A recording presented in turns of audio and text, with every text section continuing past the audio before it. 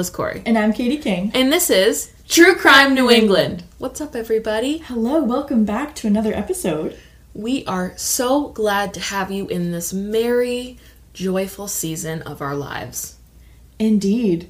And going off of that, you guys are going to be taking a little break from hearing our lovely voices serenading you on Thursday mornings. Yes, the jingles of our voices and the merry and bright sounds of our storytelling will briefly be on pause.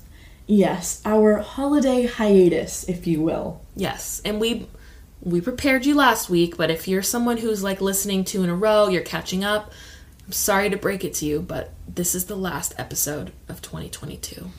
Indeed. We are going to take a much-needed vacay. Yes, but is it really a vacay? No, because we're going to be active on our social media, working on the website, chipping away at stuff behind the scenes.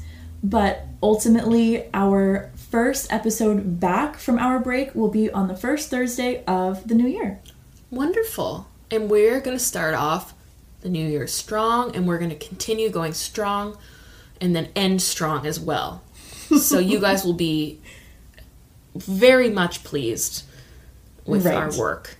Which is why we need a holiday hiatus, because this is the only break that we take all year. Yes, it is. And like you said, Katie, we are going to be working behind the scenes. We've been teasing it for a while. We're trying really hard to get some stuff in the works for you guys. So I think this holiday hiatus will be the perfect time to tie up some loose ends and figure some stuff out. Indeed.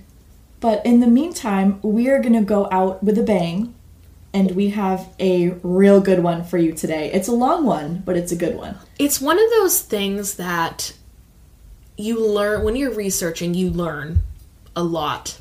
Like, I learned a lot about pyrotechnics and the installation of foam in buildings. This reminds me of the plane crash episode we did. It was episode 36. Yes. Where we learned a shit ton while we're doing research. And it's also one of those cases we like to cover here and then. Yeah. About an event. Yes. It's very much true crime. Absolutely. There's a bunch of devastating casualties. There's a whole crazy lawsuit. It's a lot. But yeah, buckle up. And if you are someone that likes true crime where it's an event, I know I do. I most certainly do. I really enjoy it. That's one of my favorite subgenres, if you will. Indeed. Yes. Before we go into our big event today, this case was suggested to us by Julia D. via email. I actually used to work with Julia. We would talk about paranormal stuff on the overnight shift. Nice. Very lovely case suggestion, Julia. Thank you. Thank you, Julia. We hadn't had this one on our list. Oh. So, because of you, we added it, and here we are today. Thank you. Amy C. also suggested this one to us via website submission. Thank you, Amy. We're very excited to be covering this one and go out with a fiery bang. Well said, Katie. And not making light of this situation, because it is, you guys are going to hear this if you haven't heard it before, it is brutal. If you guys are uncomfortable or easily triggered or upset about things like mass casualty events or fire, perhaps, maybe this wouldn't be the right episode for you. It is pretty intense. Like I said, we learned a lot about like pyrotechnics and things of that nature, so we do talk about the technicalities, but there is a lot of death in this story. Yeah. So much death that we can't name every person who died. We will have a photo of them on our website and our Instagram, but it's a huge mass casualty event. Absolutely. And if you are bothered by fires, you're not alone. This was really hard for me to research, mostly because my dad's a retired firefighter, so he instilled a lot of fear of fire into me. Yeah, absolutely. But honestly, this kind of situation is one of my all-time greatest fears. Oh, it's 1000%. So brutal. It's very scary, and it happens. Mm-hmm. That's why we have rules and regulations. So if you're someone who works in a department that is a ruler or a regulator of literally anything, God bless you.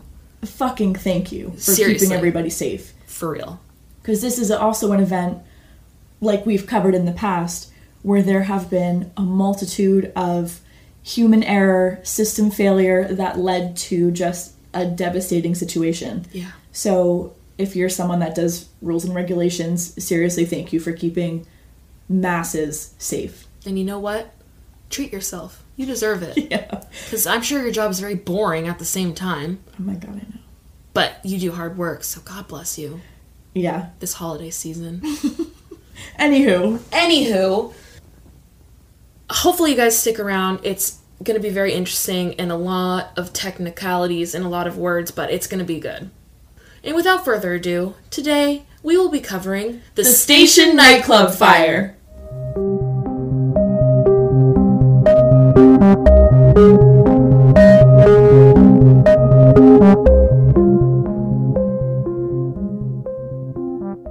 Okay, just because we're going on a hiatus doesn't mean anything's going to change. Katie, please give me your sources for this episode. I would be honored. Oh. Like you said it perfectly. No changes, no surprises. Starting off strong here with Wikipedia. God bless. 'Tis the season for giving thanks. That is, shiny and bright. Donate to Wikipedia with your give back holiday cheer, please. Please. CBS News was also another one. NIST.gov, which is the National Institute of Standards and Technology. Boston.com. And WGBH.com. Great. I, as well, had Wikipedia. Thank God. God bless. I used a website called govinfo.gov, which involved the same report that you just referred to, Katie.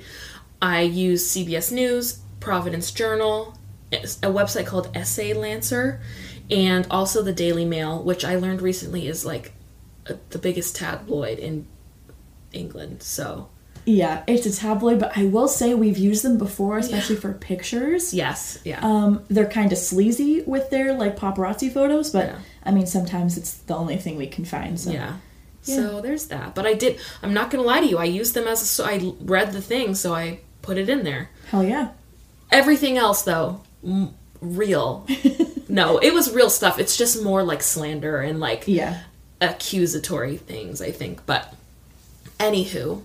Let's get started with a little history lesson, if you will. We know you love history. You come here for the history side of our podcast, right? Perfect. Well, here you go. It's brief. It's bringing us right to the timeline. It's pretty brief.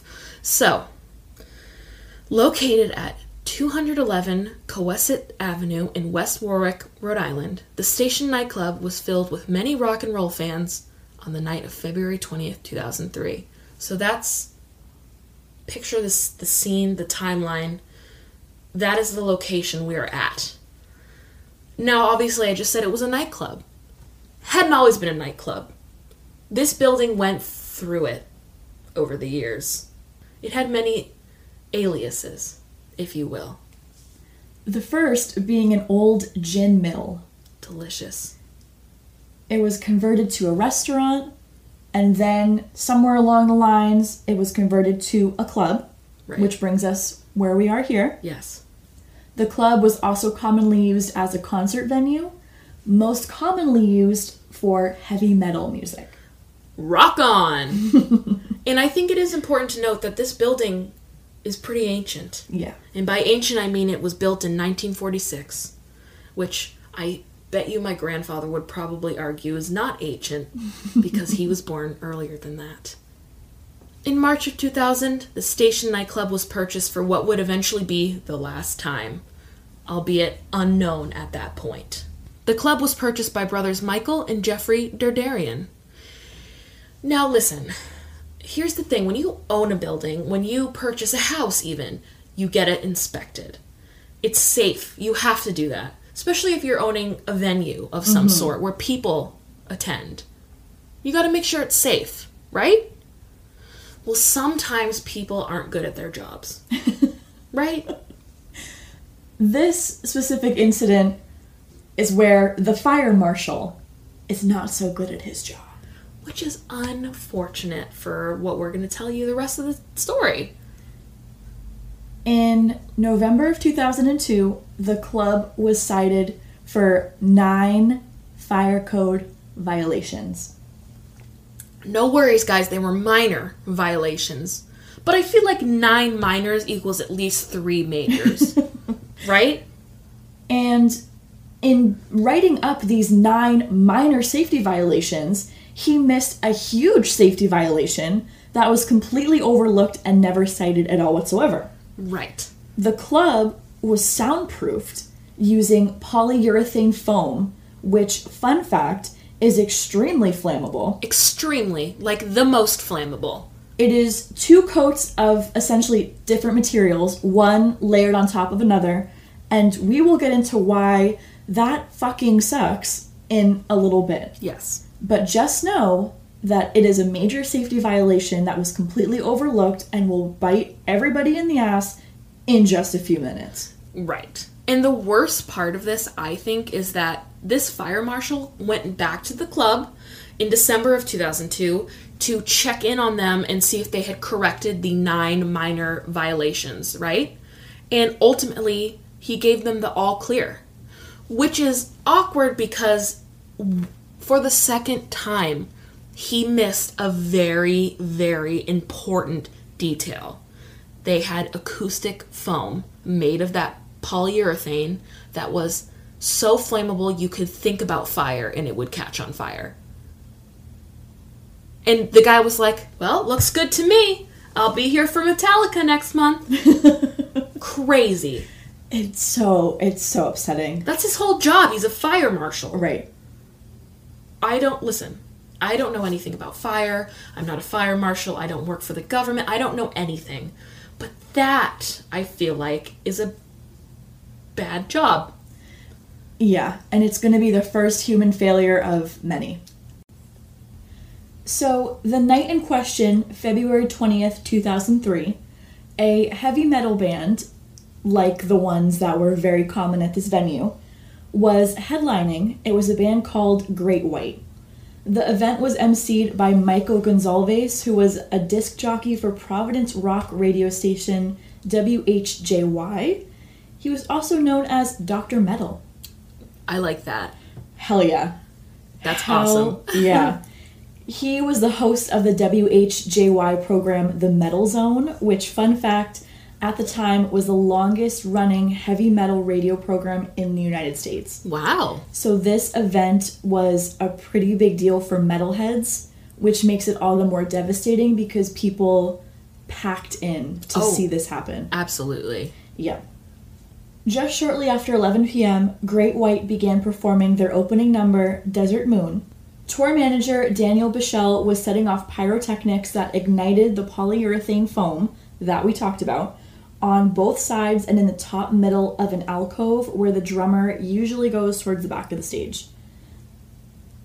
Shit starts getting real fast. It was like immediate. As soon as they got on stage, it was like, woo, I'm gonna light these. They were called gerbs. And the tour manager, Daniel, like you said, he just lit them. To give you guys a visual, gerbs are these cylinder-shaped things that produce a spray of sparks. If you've ever been to a concert, if you've ever been to anything like that, you've seen these in action. Yep. 4 of these gerbs were set off, and they were supposed to spray sparks 15 feet high for 15 seconds, and 2 of them were on the sides, and the top 2 were pointing straight up. Yeah. So a problem here is that the ceilings in the club are 12 feet high, and these gerbs are set to spray 15 feet high. Right. So the polyurethane foam that is everywhere was very quickly ignited. So quickly. It was like instantaneous. So, like you said, Katie, once those gerbs were set off, it ignited the alcove above the drummer. And within seconds, the polyurethane foam, or also called the acoustic foam, on both sides of the stage was on fire. In as quickly as 11 seconds, it became obvious that the flames were not a part of the show. I mean, it's not uncommon to have sparks and fireworks and fire with a heavy metal band, right? Mm-hmm. So at first it was like, oh yeah, this show. And then as soon as 11 seconds, people were like, oh my God. In as quickly as 25 seconds, the ceiling above both sides of the stage had caught on fire. Roughly 30 seconds after the gerbs were set off, the crowd began to evacuate as the band stopped even attempting to play, because they were still trying, and then they began to frantically attempt to leave. It took roughly 41 seconds for the fire alarm to go off, which is a long time, and for the associated strobe lights that go with a fire alarm to begin to flash and alert the people, hey, there's a fire. Probably a good idea to get out of here. What I do want to mention is that while the fire alarm was activated, the sprinklers weren't activated because there were none. Hold on to that fact as we talk about the tragedy that occurs. And that brings us to 1 minute when the Rhode Island Emergency Center began to get calls from cell phones about the fire. The worst part about this, well, there's a lot of worst parts, but it's adding to the fact, is that this stupid fucking foam is not only extraordinarily flammable, it causes this thick, dark, black smoke to develop instantly. Yeah. The minute a flame touches this foam, there is smoke. Right. And the problem with this smoke is that it is full of carbon monoxide and hydrogen cyanide gas. I don't even have to know what hydrogen cyanide gas is to know that the word cyanide is not good. Thank you. Cyanide is poison. Right. It's literally poison. Being in the same room as this, plus breathing in carbon monoxide, and when you're panicking, you're breathing faster and you're breathing in more. Yeah. The problem with these two gases is that they are so potent, you would only have to inhale it 2 or 3 times before losing consciousness and suffocating. Internally suffocating. Indeed. That's horrifying. The reason that people didn't immediately panic or immediately evacuate when they saw flames is because the song that the band was performing, the music video for that song has the band surrounded by flames. So they genuinely, everybody thought it was part of the act. Yeah. The pyrotechnics ended in 15 seconds. Yeah. That's how long they were set for. And just 20 seconds after the pyrotechnics stopped, that's when the band stopped playing. Crazy. It was so instantaneous. Everything was just... The lead singer, Jack Russell, actually said into the microphone, very calmly, "Wow, that's not good." Right. And then in less than 1 minute, the entire stage was completely engulfed in flames. Most of the band members and a few others accompanying them had ran for an exit on the west side of the stage. Yeah, so they had almost like a special exit that the other people didn't have because they were the band. You know, they came in a certain way that the patrons didn't come in. So they got very lucky with that, which is, good for them, but they thought it was kind of a part of the act too, I think. Yeah, they did not grasp what was going on at all. Right. And within 90 seconds of the gerbs being set off, the whole room was filled with that black, thick smoke. And it was like almost settled to the ground. Like it was very heavy. So this was happening very fast. There was no time to panic. There was no time to take 2 to 3 breaths. Like you were scrambling in a room that was dark because of the smoke and you're not being able to breathe. Right. And now you can't see. Right. You're tripping over other people. You're tripping over furniture. Mm-hmm. Someone described tripping over a bar stool and like smacking their face. Oh. And then they get up and they can't see their hand in front of their face. Like it's absolutely terrifying. Right. And within 100 seconds of this fire starting, the entire front entrance was completely stalled because of the mass volume of people trying to leave all at the same time. Mass hysteria. Mm-hmm. It's crazy, and survivors describe the doorway, standing on the outside looking at the doorway, and people were piled on top of each other, stuck, crushed. And that's another genuine fear that I feel like a lot of people have is being stuck in a crowd crush situation. Yeah. So the building has 4 exits, but everybody's natural instinct was to go out the same door everyone came in. Mm-hmm. So everybody is running through this door, and then there's a narrow hallway, and people are pressing up against each other, pressing up against the hallway, and it just became such a situation where the whole exit was completely blocked off, trapping people in the hallway and in the burning building. Yeah. It's pure chaos, pure panic. It's awful. It's terrifying. And after just 5 minutes, it's roughly like 11:13 p.m. at this point, the flames were already pouring out of the windows and the doorways. And also of note, this is when the first fire truck arrived. So, I mean, 5 minutes into the fire, normally I feel like wouldn't be as, whoa, that's such a slow amount of time. It's because that the crushing and the trapped people and the smoke, the hydrogen cyanide gas and the carbon monoxide, these people, they're doomed, to put it lightly.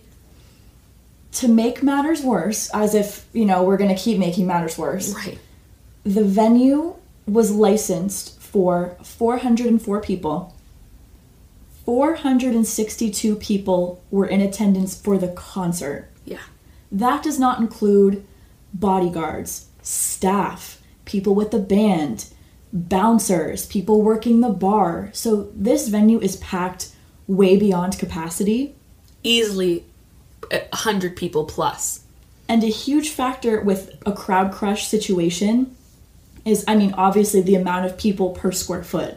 So the more people you're adding, especially in a venue that's only able to hold a certain amount, and now you're holding more because you want to sell more tickets. Right. Of course it's going to be a problem if anyone were to have to evacuate. Absolutely. It's unsafe to even allow that. One of the survivors who was working a merch table for the band said that the liquor bottles at the bar were exploding from the heat and the fire. Whoa. So now imagine you're trying to get out of a burning building. Yeah. There's furniture, there's people, there's smoke. You can't breathe. You can't see. Your eyes are on fire, your throat is burning, and you just hear explosions and you're being hit with shards of glass. Oh. That's terrifying. It really just paints a picture of chaos. Yeah. Absolute fucking chaos. And how this could have been avoided if that fire marshal, it all started with him. It all started with whoever put the foam in. Mm-hmm. Let's be real. And that was, I believe it was the brothers who purchased the nightclub. Yeah. So it all started with that.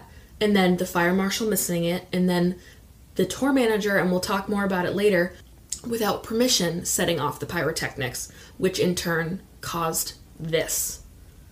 So, about 15 minutes after the ignition of the gerbs, there was a triage area that had been set up next door, like in a parking lot, and they officially implemented the mass casualty plan, which is horrifying, and just the title alone, mass casualty. It's awful. You know what's about to happen. There's a lot of death here. So, by 12:16 a.m., so just a little over an hour after the fire started, a majority of the building had collapsed. It was gutted. But in a much more real sense, it wasn't gutted because there was a lot of people in there. Yeah. Between the amount of people that died from crush injuries in the hallway, the people trapped in between other people in the crowd, and the people trapped inside the club, 100 people died. Yes. Cause of death varied from crush injuries, smoke inhalation, and burns. Yes. 50% of the people that survived were injured from those causes as well. Yes. Those are some insane numbers. Absolutely. What's so scary to me is that of the 100 people, 96 died immediately in that building. 96. 3 people died later over the course of a few days of their injuries, and then the last person to die from their injuries of the fire was 70 days later. So that brought it to 100, like you said. 96 within moments. Moments. I would guess probably within 5 minutes. easily less. 100%. That is unfathomable and scary. And it makes me feel like have trouble breathing. Like, it's researching this, I was panicked because it's just imagining someone you know, or just anyone in that situation, knowing how awful their last moments probably were, is scary. And it happened to 96 people. 230 people were injured. Oh my God. On top of the 100 that died. And even if you survived this, your life was completely changed, not even with PTSD, survivor's guilt, but with the extent of the injuries themselves. Right. A lot of the survivors said that part of their injuries were bleeding from inside of their throat from the toxic fumes. Yeah. Several of the survivors woke up from medically induced comas weeks later, not being able to walk, not being able to talk or breathe on their own, to feed themselves, to do anything. They had to undergo months of physical therapy, respiratory therapy to recover from the damage from smoke inhalation and severe burns. That's awful. So, something that's kind of crazy, I mean, it was 2003, so technology was kind of figuring itself out. There was a cameraman named Brian Butler who worked for WPRI-TV of Providence, Rhode Island. He was at the concert that night, and he was doing like a video piece on nightclub safety, because just 3 days earlier, there was a nightclub stampede in Chicago that ended up killing 21 people. So he decided, okay, I'm going to do a piece on that. So he brought his camera, and you can see the footage. He's taping the show. And as soon as it starts, there he is with his camera. And we all know that as soon as it starts, the fire starts. And so he gets all of that on camera. So according to Brian, it seems like at the very start, like we said, people were very confused, thought it was a part of the act, and were kind of excited. And then there was like no panic. And then people just kind of started to turn in confusion and be like, wait a second. It all just happened so fast. And he said it seemed like all at once everyone realized the severity of the situation and booked it for that front door. So Brian actually recalls that he left through that front door successfully, and then he turned back around and kicked out a side window so he could help others escape. He noticed at least one person crawling out of there, so, which is wonderful. That's a great idea. But he left and tried to help more. Like, he didn't stick around. And he noticed that there was black smoke pouring out of the windows, out of the front door, over the heads of people stacked on top of each other. And Brian says that within that literally 2 minutes, the whole place was thick, dense black smoke. Great White's lead guitarist Ty Longley and the MC Michael Gonzalez were among those that died in the fire. It's believed that they both tried to save equipment as the fire first started. Ty, the lead guitarist, actually made it out of the fire, but he turned back and ran to grab his guitar. That breaks my heart for his loved ones. It's heartbreaking because I get it. You think my stuff. You're thinking, oh, this is precious to me. This is really important. You're not thinking, but you're thinking. Like, it's so weird. Right. So that's tragic that he made that decision in the heat of the moment, pun not intended, and ended up losing his life. And you never think that it's going to happen to you. Like, you don't think, oh, this fire is going to spread so quick. Right. There's going to be poisonous smoke. Right. Black smoke that I'm not going to be able to see in the span of 30 seconds. I'm not going to be able to see my hand in front of my face. Right. You don't think about that. Quite a few of the survivors said that one of the club's bouncers, Scott Vieira, stopped people who were trying to exit. A lot of people noticed the band was exiting from that stage exit. Right. So some of them tried to run out and he was blocking them and telling them to go to the front door because that exit was, quote, for the band only. Oh my God. What a piece of shit. As the whole place is on fire, wouldn't you say use whatever door you fucking want? Of course. Another bouncer named Tracy King took the opposite route and ran in and out of the burning building 9 times to save people. That's beautiful. Tracy's brother Jody showed up at the scene when he heard what happened, and he was frantically looking for Tracy, sorting through people in the triage, running around grabbing strangers. Have you seen my brother? This is what he looks like. Yeah. He was approached by the victim's 9 separate family members, and they all thanked him, quote, for having a great brother. He threw my wife, my cousin, my uncle, my sister out a window. What a great brother you have. You should be proud. Oh. And he said, I am so proud of my brother. Yeah. 9 times running in and out of a burning building. Yeah. That's so brave. He saved 9 people. Like, that's incredible. That's beautiful. What a good man. That is one of the... I mean, it's tragic he lost his life, but that is a silver lining right there. That's wonderful. A woman named Gina Russo was at the station nightclub that night with her fiancé, Freddie Chrysostomy, when the fire broke out. She doesn't remember how, but she remembers her hair kind of lit on fire. The fire in her hair ended up leading to burns on over 40% of her body. Wow. What she remembers is Freddie being behind her when they were pushing towards the door, and then she got out and he did not. So he died in the fire. Wow. Since that fire, Gina has undergone more than 50 surgeries to repair the burnt skin and the like. A woman named Robin Petraka was seated nearby the door that night, like 5 feet away, when the fire started. Robin was able to escape super quickly. Unfortunately, she was there with a large group of friends, and 9 of her friends died that night. Wow. Yeah. Another silver lining, similar to Tracy, Robin had a cell phone, and it worked. So she was able to hand out her cell phone, like pass it around to people who made it out so they could call their loved ones. And this is back when cell phone bills, like you got charged for talk time. She said her bill that month was $646. Oh my god. Because she passed it around to so many people, which is beautiful. But she lost 9 friends. Yeah. That's so awful. And she escaped unharmed physically, which is great. A man named Paul Vanner was the sound technician and the stage manager at the station nightclub, and he was working that night. So he managed to actually get out a nearby fire extinguisher, and then he realized really quickly that that was not going to do anything. So he ran out, and he got out, and he survived.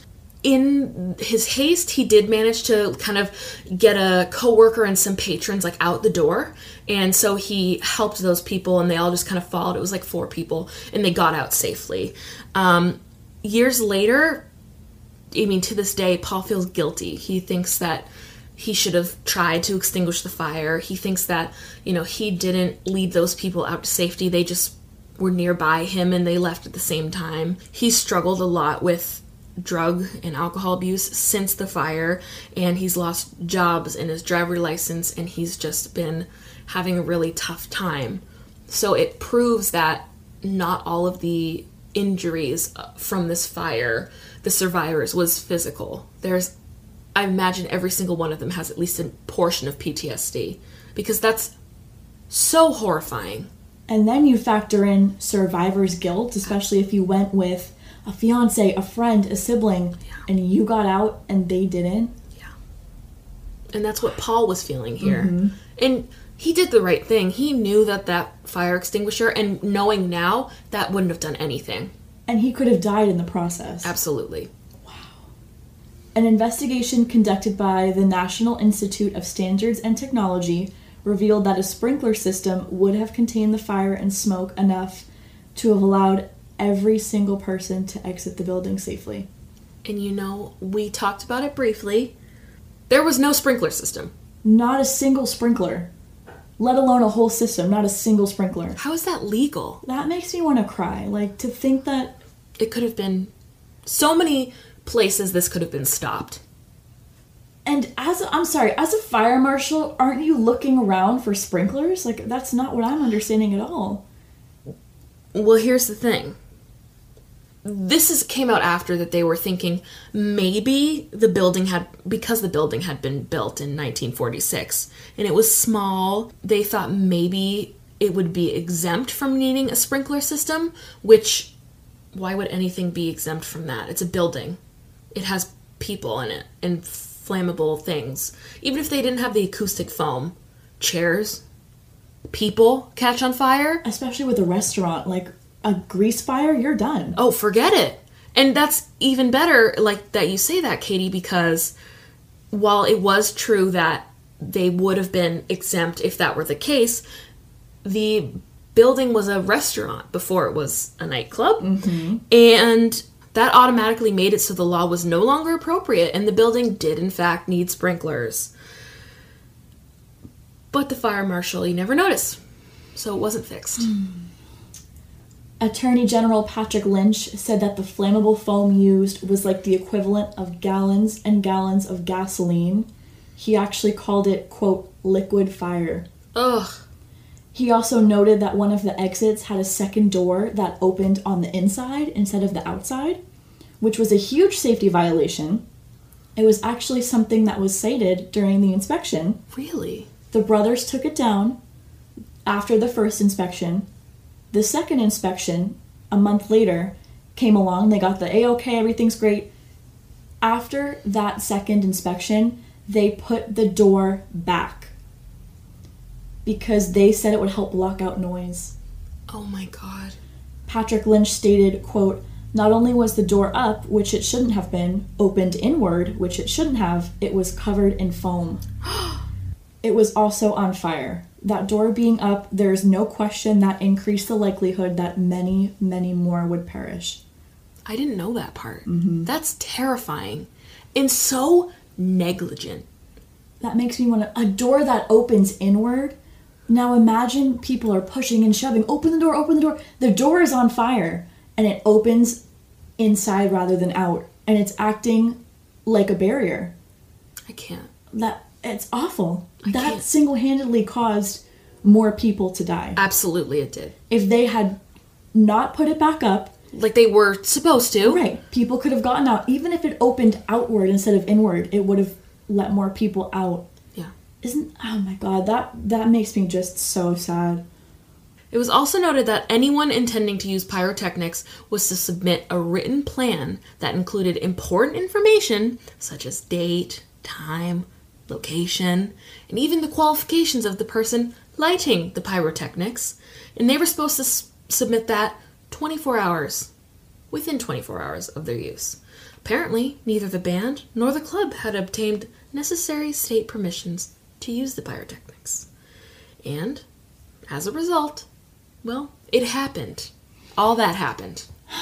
I guarantee you if they had presented that to the fire chief or whoever the necessary person is, hey, we're going to use these gerbs. We have them 15 by 15, 15 feet for 15 seconds. They would have said, don't do that. The ceilings in the club are only 12 feet high. And then they would have gone, aw shucks, that stinks. I was hoping for a little bit of a show. We'll just have to use strobe lights. Wow, look how easily we did that. Right. That didn't happen. And 100 people died. Yeah. Yep.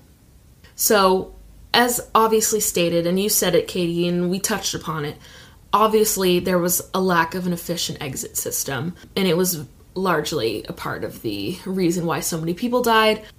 It is actually estimated that approximately 2/3 of the patrons tried to exit through the front door. And there was also not enough windows to help victims escape, which is also a part of like an exit plan that would be implemented in like a business or an inspection. Yeah, there wasn't enough windows.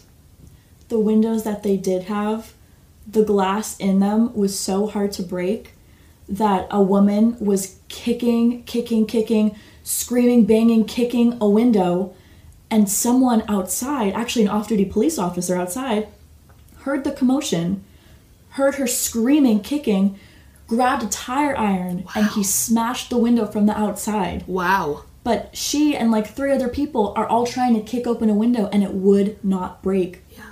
So people died trying to kick out windows. Right. Oh my God. On December 9th, 2003, club owners Jeffrey and Michael Derderian, as well as Daniel Bichelle, Great White's road manager, were each charged with 200 counts of involuntary manslaughter. Even though 100 people died, they were all charged twice, once for criminal negligence manslaughter for ignoring risks to others, and once for misdemeanor manslaughter for a petty crime resulting in death. I think that's genius, honestly, of the court to do that. Because they're right. They fucked up in at least 2 ways. For sure. Right? So that's totally fair. For sure. And then the Derderian brothers were also fined $1.7 million for failure to carry workman's comp insurance for their staff, and 4 staff died in the fire. Yeah. So good that they had to pay for that, because Jesus Christ, how do you not have workers' comp? Isn't that like, what? That's the craziest thing I've ever heard. Ugh, I can't even deal. So Daniel Bichel's trial occurred first. He was the tour manager, and he actually had his trial first because he went against his legal team's advice. They told him to plead not guilty, and he pled guilty. And so as a result, he got 100 counts of involuntary manslaughter, and he was charged with that on February 7th, 2006, almost exactly 3 years since the fire. His reasoning for pleading guilty, I want this to be over with, is what he said. The prosecutor asked that Bichel be sentenced to 10 years in prison, which was the maximum sentencing that could be had underneath what he was charged with. However, the judge sentenced him to 15 years in prison with 4 to serve and 11 years suspended. And he also had to be on probation for 3 years. The judge decided that Bichel was unlikely to reoffend, and as a result, he was released in March of 2008. And fun fact, sad fact that pulled at my heartstrings a little bit, while he was dealing with the aftermath of this, Daniel Bichel handwrote letters to each of the 100 victims' families. Beautiful. He was so remorseful. He gave a whole long statement to the families, apologizing. Yeah. He was devastated. Yeah. The judge actually stated, "The greatest sentence that can be imposed on you has been imposed on you by yourself." Yeah. Yeah. Multiple family members actually wrote to the parole board expressing their feelings that Daniel wasn't guilty of anything, it wasn't his fault, and he was just the scapegoat. Yeah. His act of pleading guilty also meant a lot to the family members. And, I'm conflicted personally in my thoughts, because he did set the pyrotechnics. For sure. He did not request permission. He didn't seek out, a conversation beforehand. Obviously, it was criminal negligence, but it was a mistake at the end of the day. He did not purposefully mean to kill even half a person. Right, especially a member of the band he was a tour manager of. He's devastated. Yeah. It's hard. It's hard because he did really fuck up pretty bad. Mm-hmm. And then he does that where he writes handwritten letters to all the victims' families. And it's like, oh my God, dude. My heart. A chairwoman, Lisa Hawley, on the parole board told journalists, "I think the most overwhelming part of it for me was the depth of forgiveness that many of these families that have sustained such a loss." Yeah. They really, the whole community, it was very touching and also so sad. So Awful. sad. As for the brothers... Oh, the brothers. Yeah. They actually changed their not guilty plea to a plea of no contest, which actually allowed them to avoid their trial. And for some reason, somehow made it so their trials were merged together. Yeah. Which is interesting. Michael Derderian received 15 years in prison with 4 to serve, 11 years suspended, plus 3 years probation, which was the same sentence as Daniel Bichel. Jeffrey Derderian received 500 hours of community service. During his sentencing, he actually told about how he also tried to run at the fire with the extinguisher, and he couldn't make it on time, and he did give a very heartfelt apology to the families. Yeah. To give Michael credit, he was not even in the state at this time. Right. Jeffrey called him, and he was like, "What's going on? What's happening? What are you talking about? How bad is it?" Yeah. And he was devastated to hear about what had happened. And it's funny because he was the one who went to jail. Right. And the reason why it's, I don't know, touching to me, but also kind of sad. They had to decide which one went to jail. Mm-hmm. And so they talked about it, and they decided that Michael would be better fit to serve in prison. And so he got sent to jail while Jeffrey went free. And Jeffrey was the one who was there. Mm-hmm. which kind of blows my mind. Michael was released in June of 2009 for good behavior, though. So he did not serve more than 2 years, I think. Yeah. But, of course, he still had 3 years probation, which ended in 2011, 2012. And same with Daniel Bichelle, and they are all free men now. Yeah. The judge also said that the difference in the brothers' sentencing reflected their involvement with the purchase and installation of the polyurethane foam. Makes sense. At least $115 million has been offered or paid to victims' families from various companies involved. The Jack Russell Tour Group offered $1 million in a settlement to survivors and victims' relatives. That was the maximum amount allowed under the band's insurance plan. Wow. That was the band. Whoa. The company that dealt with the band. Club owners Jeffrey and Michael Derderian have offered to settle for $813,000, which is to be covered by their insurance plan. The state of Rhode Island and the town of West Warwick agreed to pay $10 million as a settlement. Wow. Sealed Air Corporation, which is the company that made flammable packaging foam used in the club, paid a $25 million settlement. Wow. The brothers were sent the wrong foam, and nothing on the packaging indicated how flammable it was. Whoa. They did not order that foam. Mm-hmm. They did not know that the foam they received was the wrong kind. Right. There was nothing to say that it was. And the fire marshal was the one that was supposed to test the foam to see how flammable it was, and that was a test that was never conducted. Oh, no. So at the end of the day, yes, it falls on the brothers, of course, but it was also a mistake on the foam company's end. Right. And the foam company has had other problems because they're not saying how flammable the foam is on the packaging. Right. And to be sent the wrong foam and not have any knowledge or expertise in soundproofing foam, like I wouldn't know the difference. No, me neither. In March of 2008, JBL Speakers settled out of court for $815,000. Wow. They had flammable foam inside their speakers. Oh. Mm-hmm. Wow. Home Depot and Polar Industries, which is a Connecticut-based insulation company that also had a role in the foam, Wow. made a settlement offer of $5 million. Providence radio station WHJY-FM promoted the show. That was emceed by its DJ, Mike the Doctor Gonzalez, who was one of the casualties that night, paid a settlement of $22 million. Holy shit. American Foam Corporation, who sold most of the insulation to the station Nightclub, agreed in 2008 to pay $6.3 million to help settle lawsuits. Jeez. Mm-hmm. That is so much money. And that's so many different companies and corporations, and it's crazy. Yeah. It's crazy. Everybody had a hand in the pot for making this such a devastating casualty. Yeah. That's insane. Mm-hmm. The band Great White has not since performed the song Desert Moon. Wow. They have held a bunch of benefit concerts to raise money for the families of the victims. They actually ended up splitting up into like 2 separate groups. Oh. Neither of them could play a show in New England until 2015. Wow. That was how devastated they were. Whoa. The National Fire Protection Association issued amendments to the National Life Safety Code requiring automatic fire sprinklers in all nightclubs and similar venues that can hold more than 100 people. Why not just even one person? You would think that would be common sense. Right? In 2017, the Station Fire Memorial Park opened on the same property where the fire took place. Oh. Survivors of the fire struggle with significant PTSD, survivor's guilt, especially people who said they used other people's bodies to save themselves. Oh. In the crush. That's heartbreaking. It's so awful.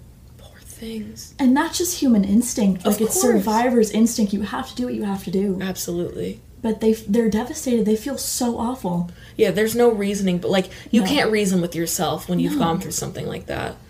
This remains the 4th deadliest nightclub fire in U.S. history.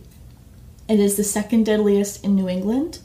The first is the Coconut Grove Fire in Massachusetts with 492 deaths. Ugh. That is also on our list of cases to cover. Absolutely. Essentially, it was just a domino effect where one person's mistake led to another, led to another, led to another. And it's really unfortunate because if even one person had done their job or done their due diligence or maybe had done something a little differently, maybe more people would have survived. Maybe it wouldn't have happened at all. Right. That's such a harrowing thought. Right. And I don't place blame on any one singular party. It's just really unfortunate that the chain of events happened the way that they did. Yes, I agree. Yeah, and that's the Station Nightclub fire. Yeah. Truly devastating. My heart goes out to all of those families and friends. Oh my God. And even the survivors. Can't even imagine. You're right. I mean, the survivor's guilt is very real, and it's devastating, and it's not something we could ever understand unless we experienced it ourselves. And God, I hope we don't, because that is awful. No, I think for me that was one of the hardest cases to research and to talk about on here. Like, it's awful. Mass devastation. And just like the amount of fear that people must have felt. That's one of the worst parts, I think, about true crime, is the fear that a lot of these victims in, whether it's a nightclub fire or somebody was murdered, walking home from school, the fear, knowing that the victims felt fear and hopelessness and just so scared in their last moments. I think that's one of the worst parts of true crime. And this is no exception. For sure. If you guys want to talk to us about this case and what you think, where you place blame, what you think could have gone better, well, everything could have gone better, but where it could have changed, you can find us on our Instagram and Twitter at truecrimene. All lowercase. And you can send us an email at truecrimene@gmail.com. We also have a website, truecrimene.com. You can do all of those things using our handy-dandy submission tool. If you scroll down a little further, you could buy us a coffee if you so choose. No pressure. We appreciate you guys just for being here and just for listening. Maybe between now and when we come back from our holiday hiatus, you could go to Spotify and leave us a star rating. You could find us on Apple Podcasts and leave us a star rating and or a written review. And in the meantime, we hope you guys have a lovely holiday season. Happy holidays. Enjoy time with your family, your loved ones. Do something nice for yourself. Celebrate family and holidays, and just have a blessed end of your year. And with that, we'll see you next year. See you next year. Bye.